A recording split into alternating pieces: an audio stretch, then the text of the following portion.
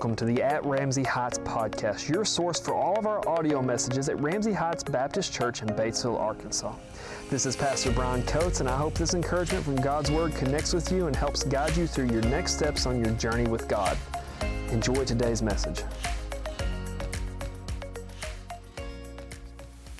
Well, if you've got your Bibles with you, and I hope you do, we will be in Genesis chapter 2 this morning. While you're turning there, just let me tell you all some stories here. So, about 3 weeks ago, Jessica and I celebrated our 5-year wedding anniversary. And you can cheer for Jessica if you want to, because can you imagine having to live with this for 5 years? But I want to tell you this story because this was really cool. We took off and we went to a cabin. It was actually the cabin that we honeymooned in off in Jasper. And we just took a couple of nights and went away and just celebrated our wedding and our anniversary in that way. But what was so cool about this, and some of you know what happened, what was so cool about this is March 11th, this was 3 Fridays ago, math, I can't do it. This was a few weeks ago, it snowed. Now, some of you don't know why that's important, but some of you were here the day that Jessica and I got married in this church, and you remember what happened on our wedding day. It snowed. So not only did we get to go back to our honeymoon cabin and experience that cabin again for a 5-year anniversary, we got to do so in the exact same weather conditions as what our wedding was in, which was not really the funnest thing in the world, because we were all thinking like, spring wedding, March, it'll be flowers and green, and we'll get to spend some time outside, and that's what we'll do. And then we're sitting here, and we get married, and we're back in the hall, in the gym, and the wedding reception, and you could just hear the sleet hitting the roof. I don't know if you guys have ever been in here when it rains or it snows. It sounds like static. And so that day of our wedding, Jessica and I, we stayed back there, and like we were loving everybody, and we were excited for all the people and celebrating. But the more and more, like we kept hearing that sound, it's like, we got to go. Like the roads are going to get bad. It's going to get kind of bad out there. So we left a little bit early because we were headed off to Jasper. Now, if you don't know where Jasper is, you go from here to Mountain View, from Mountain View to Leslie, from Leslie to Harrison, and from Harrison to Jasper. And those are rough roads, especially in the snow. But I didn't care. I don't mean to be personal here. I was going on that honeymoon, guys. I was 29 years old. Jessica and I had been married or dating for 3.5 years. I had waited my turn. We were going to that cabin. And so we took off on the road, even though it was ill-advised. When we left here, it was snowing. It's like, oh, it's kind of pretty. And by the time we got to Mountain View, the roads were getting white. And so I started doing like this mental math, like, are we going to die? And here's what I convinced myself of. We're traveling west. In Arkansas, weather travels from west to east. So surely we're going to pass the storm like this. So I told Jessica, we're going to keep going. And we got off on the roads in between Mountain View and Leslie. And we got about halfway up through there. If you guys don't know those roads, they were paved by a drunk person. I don't know what the deal was. I mean, they're up the hill, down the hill, left, right. We got halfway in the middle, and I realized I had messed up. 4 inches of snow, and we were in a 2008 PT Cruiser. If you don't know what that is routinely on the list of the worst cars ever made. And we're in the middle of nowhere in this, and I'm looking at our options like what are we going to do? Well, we can turn around and go back to Mountain View, but I don't think we can live long enough to make it to Mountain View on these roads. Well, we can keep going, but as you go down the road from Leslie, there's this huge mountain. I'm like, there's no way. It's going to be like a bobsled going down that hill. We're going to die. And I tell you that story because what I found at that time on our wedding day, I found that we were in something called a dilemma. That's a real fancy word for there's no right answer. I would have called it conundrum, but I can't spell conundrum for our graphics, so it's a dilemma.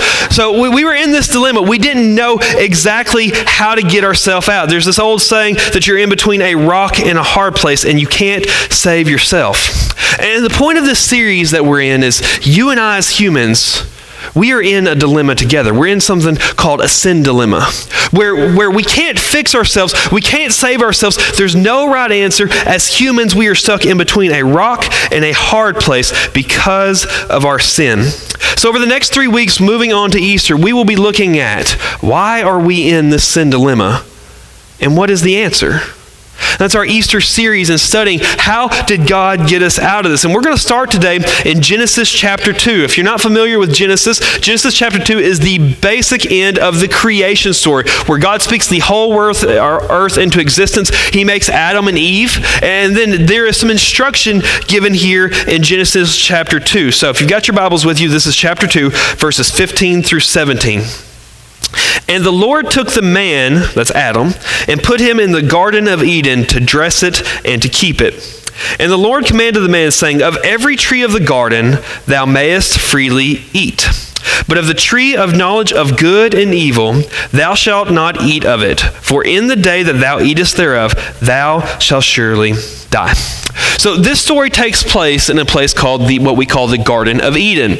Eden is a word that we have not translated, but if you did translate it, it literally means the place of pleasure. So we have the first humans that God created, Adam and Eve, a married couple living in this place of pleasure, a place with happiness, harmony, a place where they had purpose and a meaning, a place of peace and pleasure.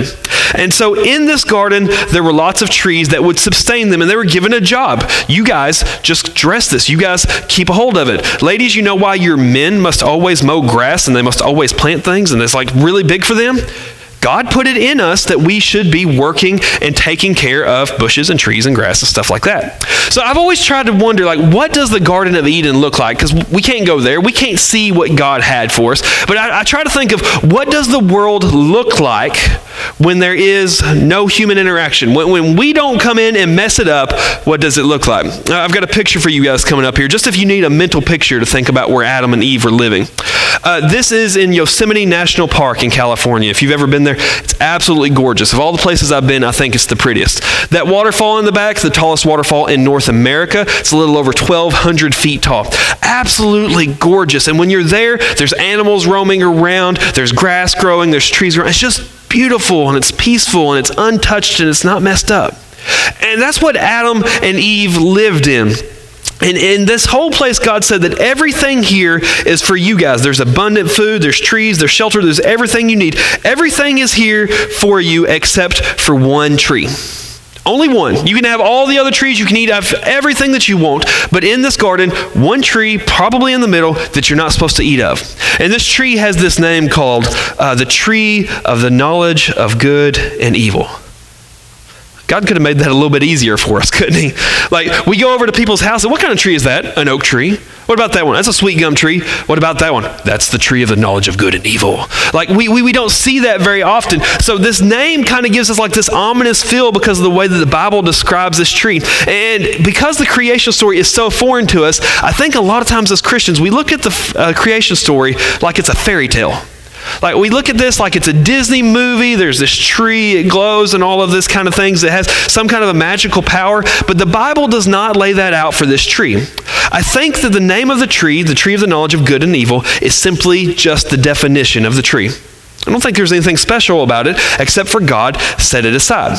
Because when you eat of this, you will know evil. That's what God says. You will know what evil is because you have disobeyed God. So all this tree does is it gives humankind an opportunity to know what it is to disobey God, and then you have a frame of reference where you compare that of the good you once knew before you knew evil, if that makes sense. So God gives them this command: don't eat the tree. And we as humans are given a very simple, don't eat the tree, don't eat the fruit off the tree. It's like a beaver or something. So we're given this example or this choice of what to do. Humans can obey God or they can disobey God. You can do one or the other. If you disobey God, this is sin. You have a knowledge of evil. If not, you're good. And God also lays out there that there are consequences. If you disobey God, if you eat of this tree, you will surely die. Now, I love the wording here, something I've never noticed as I've studied. I studied this week and I noticed. God said this to Adam and Eve. It says, if you eat of the tree in that day, you will die. Now, to me, that sounds rather instant, right? I take the fruit off the tree, I eat it, and I fall over dead. But if you know the story, you know that's not what happened to Adam and Eve. Adam and Eve probably lived between 700 and 800 years before they saw this death that they were promised. So I point that out because I'm going to come back to it. Just hang on to that for a little bit. We'll be back to it in a minute. So the story lays it out this way. God gives a command to do not eat the tree. Humans have the choice. You can obey or you cannot obey, and there are consequences for not obeying, and the tree is left in the garden. And so this is going to begin to introduce us to something that we like to call sin. And sin is a topic that's very simple and yet very complex, like many things in the Bible. And we spent a lot of time as Christians trying to define the word sin. And you've probably heard a lot of these. The way I always heard it taught is sin is an archery term that means to miss the mark or to be imperfect. Maybe we define this with some theological statement that sin is disobeying God or going your own way, something like that. I don't know. I think we spend too much time trying to come up with a definition of it, though, and not enough time trying to assess what is the character of sin. Think about the difference between defining something and assessing the character of it. Like when people ask me about my wife, people don't go, hey, Brian, tell me about Jessica. 5'4", Jessica Lee Huffman, blonde hair. We don't define people. When people ask me about my wife, I say, oh, my wife, she's awesome. She's a kindergarten teacher. She loves the Lord. She serves. Like we define the character of people. And so as we look at sin this morning, I'm not giving you a list of what are sins, what are not sins. I'm not giving you a definition of sin. What I want you to know and what I want us as a church to know is what is the character of sin. So, number one, if you've got your outline and are filling it out, number one, sin is disobeying God's commands. God gave Adam and Eve a clear instruction not to do something. And we know going forward that Adam and Eve are going to do it their way. If you want a simple definition of sin, I think that's it. It's when God says, this is my way, and then you make your own way and you do it that way. When I was little, I grew up in a rough situation. I didn't feel like I was loved enough as a child. When I was little, I wanted to be a cowboy. It was really, really important. I had the boots, I had the guns, I had the hat, I had everything. I had everything except for the one thing a cowboy needs. That's a horse. And these people wouldn't buy me a horse. We had a farm and everything. No horses, not allowed. And so I wanted a horse so bad. And I finally struck this bargain with my family. I had an uncle who had some donkeys that he was selling. So I was like, I want a donkey. They're cheap. That's like, I'll have something to ride. I can be a cowboy and a donkey. Maybe I'll be like one of those cool movie characters that doesn't ride the big, beautiful horse that just come riding into town on a donkey. So I got this donkey, and my grandpa made a harness for me, and I would ride this thing all over the place. I use that roughly. I would sit on this thing while it walked all over the place. You guys know how horses or donkeys are supposed to do, like you pull to one side and they're supposed to go where you tell them. No, this thing had a mind of its own. I would give it instruction, go right. It would go left. I would tell it to stop. It would buck me off. Like there's no way that I was getting what I wanted out of it. And as humans, that is what we, at our core and in our nature, we often do. God gives us instructions. Go left. We'll go right. God says, hey, stop there, and we'll just jump across that line that he said to stop at. And that is sin, when we disobey God, taking our own path. The second thing we see about the character of sin in your outline is that it comes with consequences. God gave Adam and Eve a choice. You may obey or you may disobey. That is up to you. But understand, if you disobey, here is the cost, here is the consequences. Now, when we think of consequences, we often think of negative consequences, right? We think of punishment, right? Because that's how we treat our kids. Like, if you disrespect me again, there will be consequences. But consequences can be good or they can be bad. If you get up tomorrow and you go to work, the good consequence of that is you should get a paycheck. If you don't, you should probably quit that job.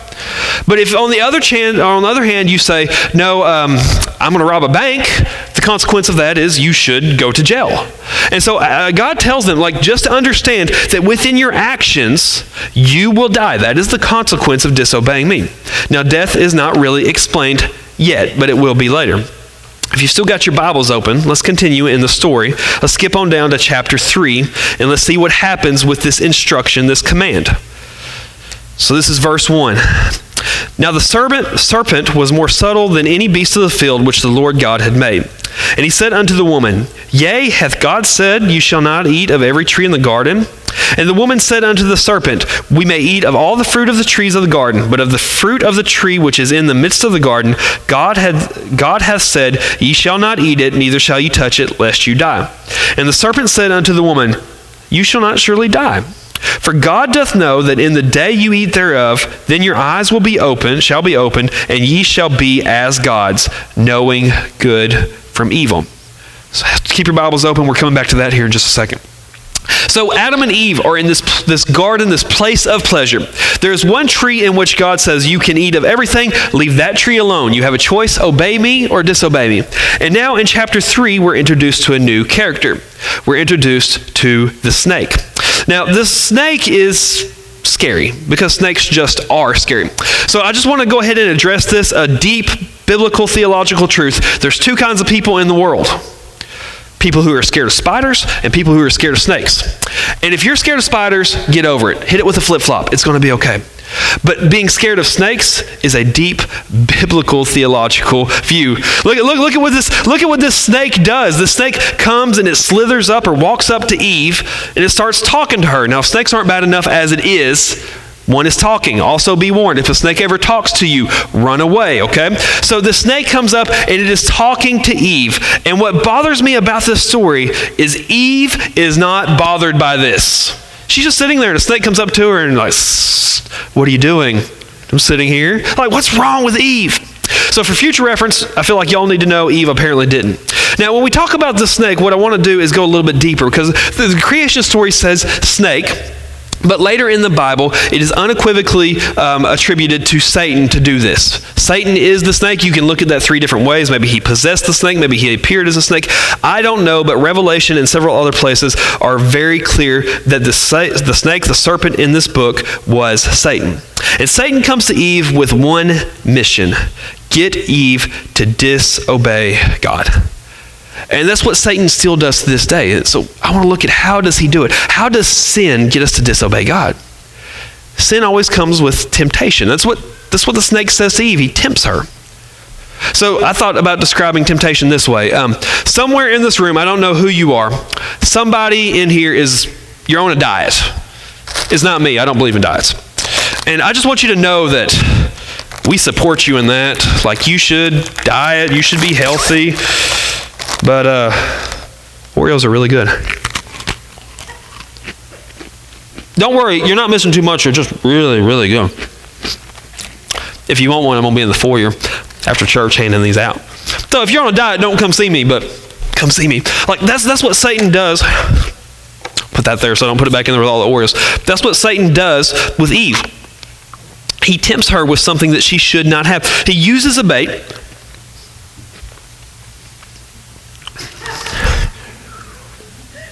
I did need some milk. I shouldn't have done that. He uses a bait to get Eve to make a bad choice, just like I'm going to pass out Oreos as soon as we get out of here because I think it's funny. So this is what Satan does. Satan uses bait to tempt us to sin. He loves it. He's a master of it.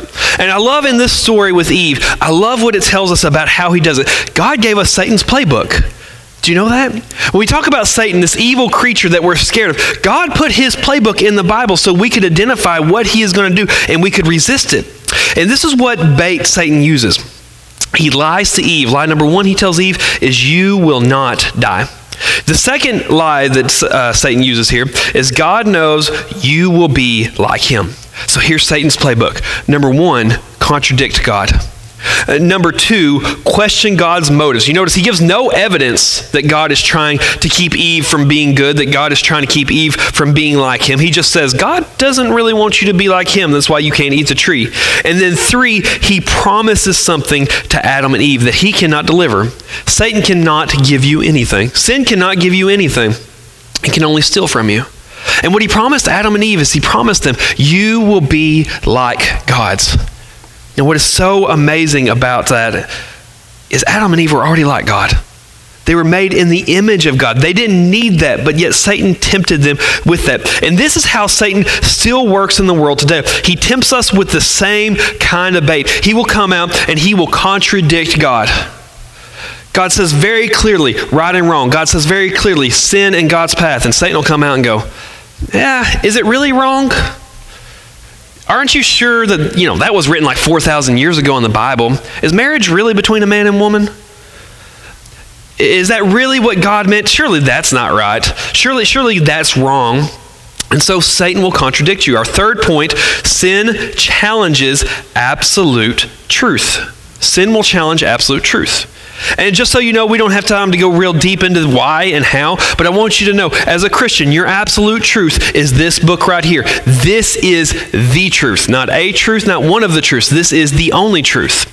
And when Satan comes to us, he challenges that absolute truth. And then he will begin to question God's goodness. I think everybody in here at one point has felt a little down about it. I'm trying to do things God's way, but I feel like I'm missing out. I could be out with those people. I could be doing those things, but I'm missing out. And I've even heard people say, well, God just doesn't want us to have fun. God's trying to steal something wonderful from us. That is another of Satan's lies from his playbook. So number 4 on your outline, sin is a result of questioning God's goodness. Satan came to Eve and he said, God, he's trying to hide something from you. He's trying to keep something from you. And when you look at sin that way, when sin questions absolute truth and sin questions God's goodness, when you look at those two things, that makes sin a bigger deal than what we think of. Because usually when we present sin as a list of rules. Don't do this, do that. Do it this way, not that way. And to be honest with you, we've all sped. Like rules don't really apply to us. Really getting caught breaking the rules is what bothers us. And so when we present sin as a list of rules, it minimizes what sin is. But when I tell you that when you sin, not just the big ones that you're thinking of everybody else, your personal sin is a result of something in your heart that questions the goodness of God. It questions who God is. And when you look at sin that way, suddenly you know why sin is such a big deal to God. It's personal to God. It's just like any of us. What if somebody questioned our character?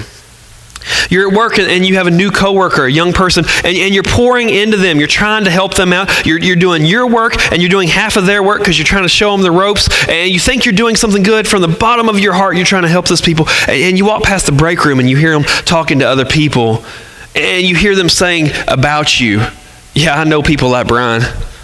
Brian pretends to want to help you so they can use you later. Like that's personal to me if you say that about me. Within a marriage, when you've done everything you can to love and serve your spouse the way that God has called you to, and you pick up their phone one day and you see a text message and you say, it says something to the effect of, yeah, Brian never loved me. They never actually loved me. This was always a marriage of convenience for them. That's personal to you. And when we sin to God and we say, I don't know if God really knows what he's talking about with right and wrong. I don't know if God really has my best interest at heart. We attack his very character, and that is personal to him. We're saying, we don't believe that you are who you say you are. I don't believe that you are telling the truth when you say you know what is best for me. At the very core of it, we say to God, I don't believe that you are good. That's a big deal when you take the God of the universe and in your heart you say, I don't believe that you are good. But that's what sin is. That's the character of sin. I had a close friend who's not a Christian, and I love God conversations with my friends who aren't Christians because I'm trying my best to give them the gospel. I'm trying to love them to Christ. And this one time we were talking, and my friend came at me. He said, okay, well, I understand all of what you're saying. He said, but you got to answer one question for me. He said, why would a good and loving God blah, blah, blah? Why would a good and loving, and it doesn't matter what you add to that, why would a good and loving God send people to hell? Why would a good and loving God let Hitler roam the earth? Why would a good and loving God let cancer be here? You notice what's in that question. It's not a denial. It's not a denial of God's existence. It's not even a denial of what's right and wrong. It is a denial of God's character. When we say, I can't believe that God is good in my broken, sinful state. I can't believe that God is good because of this and that in this world. And listen, when you take a person or when you take God and you make it your life's work to question their character, you cannot live in harmony with someone you question their character. And you cannot enjoy eternity forever with a God who you question his character. Let's continue reading here in chapter 3 if you've still got your Bibles open. This will be verses 6 through 8. So the serpent has come, he has tempted Eve, he has lied to her. He has said to her that God is hiding something from her and that he has lied to her about the consequences. Verse 6. And when the woman saw that the tree was good for food and that it was pleasant to the eyes and that the tree and a tree to be desired to make one wise, she took of the fruit thereof and did eat, and gave also unto her husband with her, and he did eat. And the eyes of both of them were opened, and they knew that they were naked, and they sewed fig leaves together and made themselves aprons. And they heard the voice of the Lord God walking in the garden in the cool of the day. And Adam and his wife hid themselves from the presence of the Lord God amongst the trees of the garden. So we see here in this story that Eve takes the bait.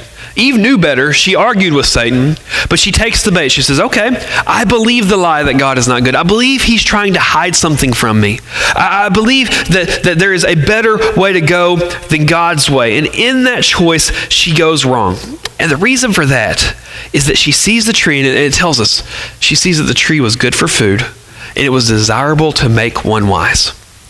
And then what does she do immediately after eating it? She goes and finds Adam.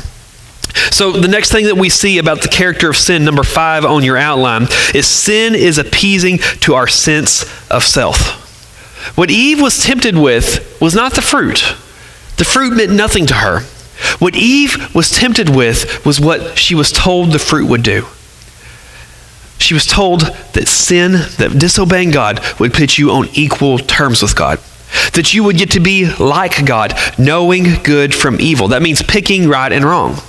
And isn't that the core of all sin in our society? That we want to choose our own morality. I want to choose my own morality. I want to minimize sins that are hard for me to overcome, and I want to make sins that are easy for me really big deals. But that's the way humans do it. And in our world, if you look at anybody, what you will see is that this world is telling you, you can choose what is moral and what is immoral. There is no absolute set of morality in our world. And if you challenge that in today's world, if you go up to someone who is still broken in their sin and you challenge their morality and say you should not do that, or you should not support this, or you should not believe that, they will crucify you for being hateful, for being judgmental, for being dumb. Because at the base of our society, at the base of who we are as humans, we want to define morality. We want God's job. Number 6 that we see on our outline is that sin demands companions in sin. What was Eve's first reaction? Eve eats the fruit. The very first thing she does after eating the fruit is she goes and tracks down her husband Adam. And she goes and tries to share this with him. And this is true today. This is how sin works, is it demands that we find companions in our sin. When I was younger in college, my friends, we all lived in the same place about the time we turned 21. Just full disclosure, I don't drink. I never have. That's a different sermon for a different time. I just have never been tempted by that. That's not something that ever appealed to me, moral stuff aside. But all my friends did, and I lived with them, so I had a lot of exposure to alcohol culture, including the parties that they wanted to go to. And so from time to time, I would be tired of sitting at the house by myself, and I'd be like, I'll go with you. I mean, I don't want to drink, but I'll go to the party with you. And I'd go and I'd hang out and I'd talk to people and I'd get to know people. And it would never fail that before the night was over, somebody would come up and go, man, you don't have a drink. I don't want one. I'm good. And it would bother them so much. No, let me go get you a drink. No, seriously, I'm good. I don't want one. It would get to the point where people I knew would have to rescue me because it bothered people so bad that somebody was there not doing the same thing that they were. I wasn't running around with a Bible like, you shall not drink alcohol. I just was not drinking. And yet there was this huge push from people. This bothered them. And you will see this in any part of sin in your life, that sinful lifestyles will demand sinful companionship. Because if I do it, I want others to do it. That's why when we gossip, that's my sin. That's the one that I fail at. When we feel like we need to gossip about someone and tell stories about them, when we feel like we need to share the dirt on somebody, that's why it hurts us so bad when somebody walks away. That's why people say, you're judging me. That's why when we spend our lives chasing money and we see others that don't, they make us uncomfortable. That's why when we hate people, that's why when people hate people, they cannot stand that you don't hate them as well. Find a Democrat or a Republican and just disagree with them about politics. Find a racist person and disagree with them about who they hate. They will hate you as well. Why is that? Because sin demands sinful companionship. And the reason for that is when I'm in sin, I know I'm broken. And it makes me comfortable to look at others and say, I can't be that bad. Everybody else is doing it. But in truth, we all know in our sin, there's this uneasiness about our brokenness. And all it takes is one little ray of good in the world, and it makes us feel guilty, and we don't like that. And this is why it is so important for us to have godly relationships. Because your sin will pull others down. Whatever your sin is, everybody has sins that they are weak in. I do, you do, we all do. Your sin will pull others down, but other people's sins will pull you down as well. And that's why we talk about how important the church is, because you need people who will fight your sin with you. And people here need you to help them fight their sin. And we need to go to war against our sin together, not pulling each other down, but picking each other up. And that's why I tell you, I'm so thankful that you're here on a Sunday morning. But you don't just need to be in the building. You need to be connected to other people in the building, because we're here to build each other up. So with all of this that's going on, we've looked at this character of sin. Now let's look at the effects of sin and what happens. So this promised consequence was death. And we see immediately after eating the fruit what happened. Adam and Eve find themselves naked and they cover themselves. This is a new consideration that apparently Adam and Eve had never dealt with. They had never dealt with the concept of my body.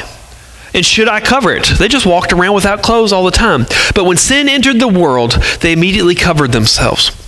And I think most of the time when we think of that, we think of what we would think of like, somebody might look at something they shouldn't look at. But I think it goes deeper than that. Adam and Eve lived in a world before sin where they never worried about what gravity was going to do to their body. Adam and Eve lived in a world where they never looked in a mirror and said, my belly is too big or my thighs jiggle when I walk. Adam and Eve never dealt with that kind of body shame until the moment that they sinned. And what you see is all of a sudden they look at themselves and they're embarrassed of who they are and what they look like. So, number 7 on your outline, sin brings shame into our lives. See, each of us is deeply shamed by our imperfections. You see that in body image in our society. People are ashamed of their bodies. You see that in who we are, in the way that we hide from each other. Every last one of us is hiding something this morning.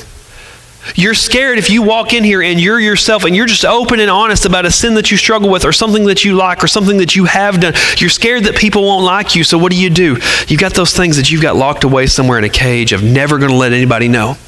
Never going to let anybody in because we're scared and we're ashamed of who we are, and we hide ourselves from each other. And this hiding from each other comes with an extra side effect that it causes us to hide from God. Number 8 on your outline is that sin separates us from God. Adam and Eve realized they covered their bodies with leaves, and they realized, oh no, God's going to be here. We got to hide. We don't want him to see us. We don't want him to find us today. And I love what it says about God is God comes walking through the garden. He's just on a neighborhood stroll. God doesn't come charging in with thunder and lightning and say, where's the sinners? God's just walking in the garden. It's like a neighbor that just comes over to visit. That same group of guys I lived with a long time ago, we were all living together in an apartment complex. There were 4 apartments in this apartment complex. Me and my buddies owned 4 of them. And so this was like a neighborhood. It's like a communist neighborhood. Like we would just go to each other's house all the time, and you wake up and somebody's in your house cooking breakfast, or they're using your washer and dryer. People go to work and you go to their house and play video games in their house. We just did that all of the time. We were so comfortable with our relationship that I could walk into your house at any time and be like, hey, you need to put some clothes on because I'm going to sit on the couch for a little while. And when you look at Adam and Eve and God's relationship before sin, that's what God's doing. He just strolls into their house. He just strolls into the garden to come see them. That's how close that they were to God. But now he comes and he finds them hiding because their sin has separated them from God. Now I ask you a question. I ask you to hold on to one thing at the beginning of the message today. And that was this, is God said, in that day you will surely die. I ask you to hang on to that. So we're going to go back to that. So what does it mean that in the day that they sin, they will surely die? I think for us, when we think of death, we think of when they bury our body. But the truth is we live in death every single day that we're apart from God. What you see in Adam and Eve's reaction is death. Death is separation from God. Death is trying to appease ourselves with sin. Death is living in shame. Death is searching for sinful companionship we will never find. See, death, in a very simple sense, is only what? It's when we're separated from life. When life has been taken from us. And Jesus Christ came here and he said, I am the way, the truth, and the life. See, death is separation from God and separation from his goodness. And so you and I, we live in a current spiritual death. We all owe a physical death, and then there can be a spiritual death after that. But in this world, we live in a spiritual death today. And this is our dilemma. We live with the characteristics of sin governing our life forever. And there's no way out. There's no way for us to fix it. Let me finish that story about the snow day, the day that Jessica and I got married. We're on that road, and I'm scared. I've got these things going through my head. Number one, I'm not going to make it to my honeymoon. God is a very cruel God, if that's true.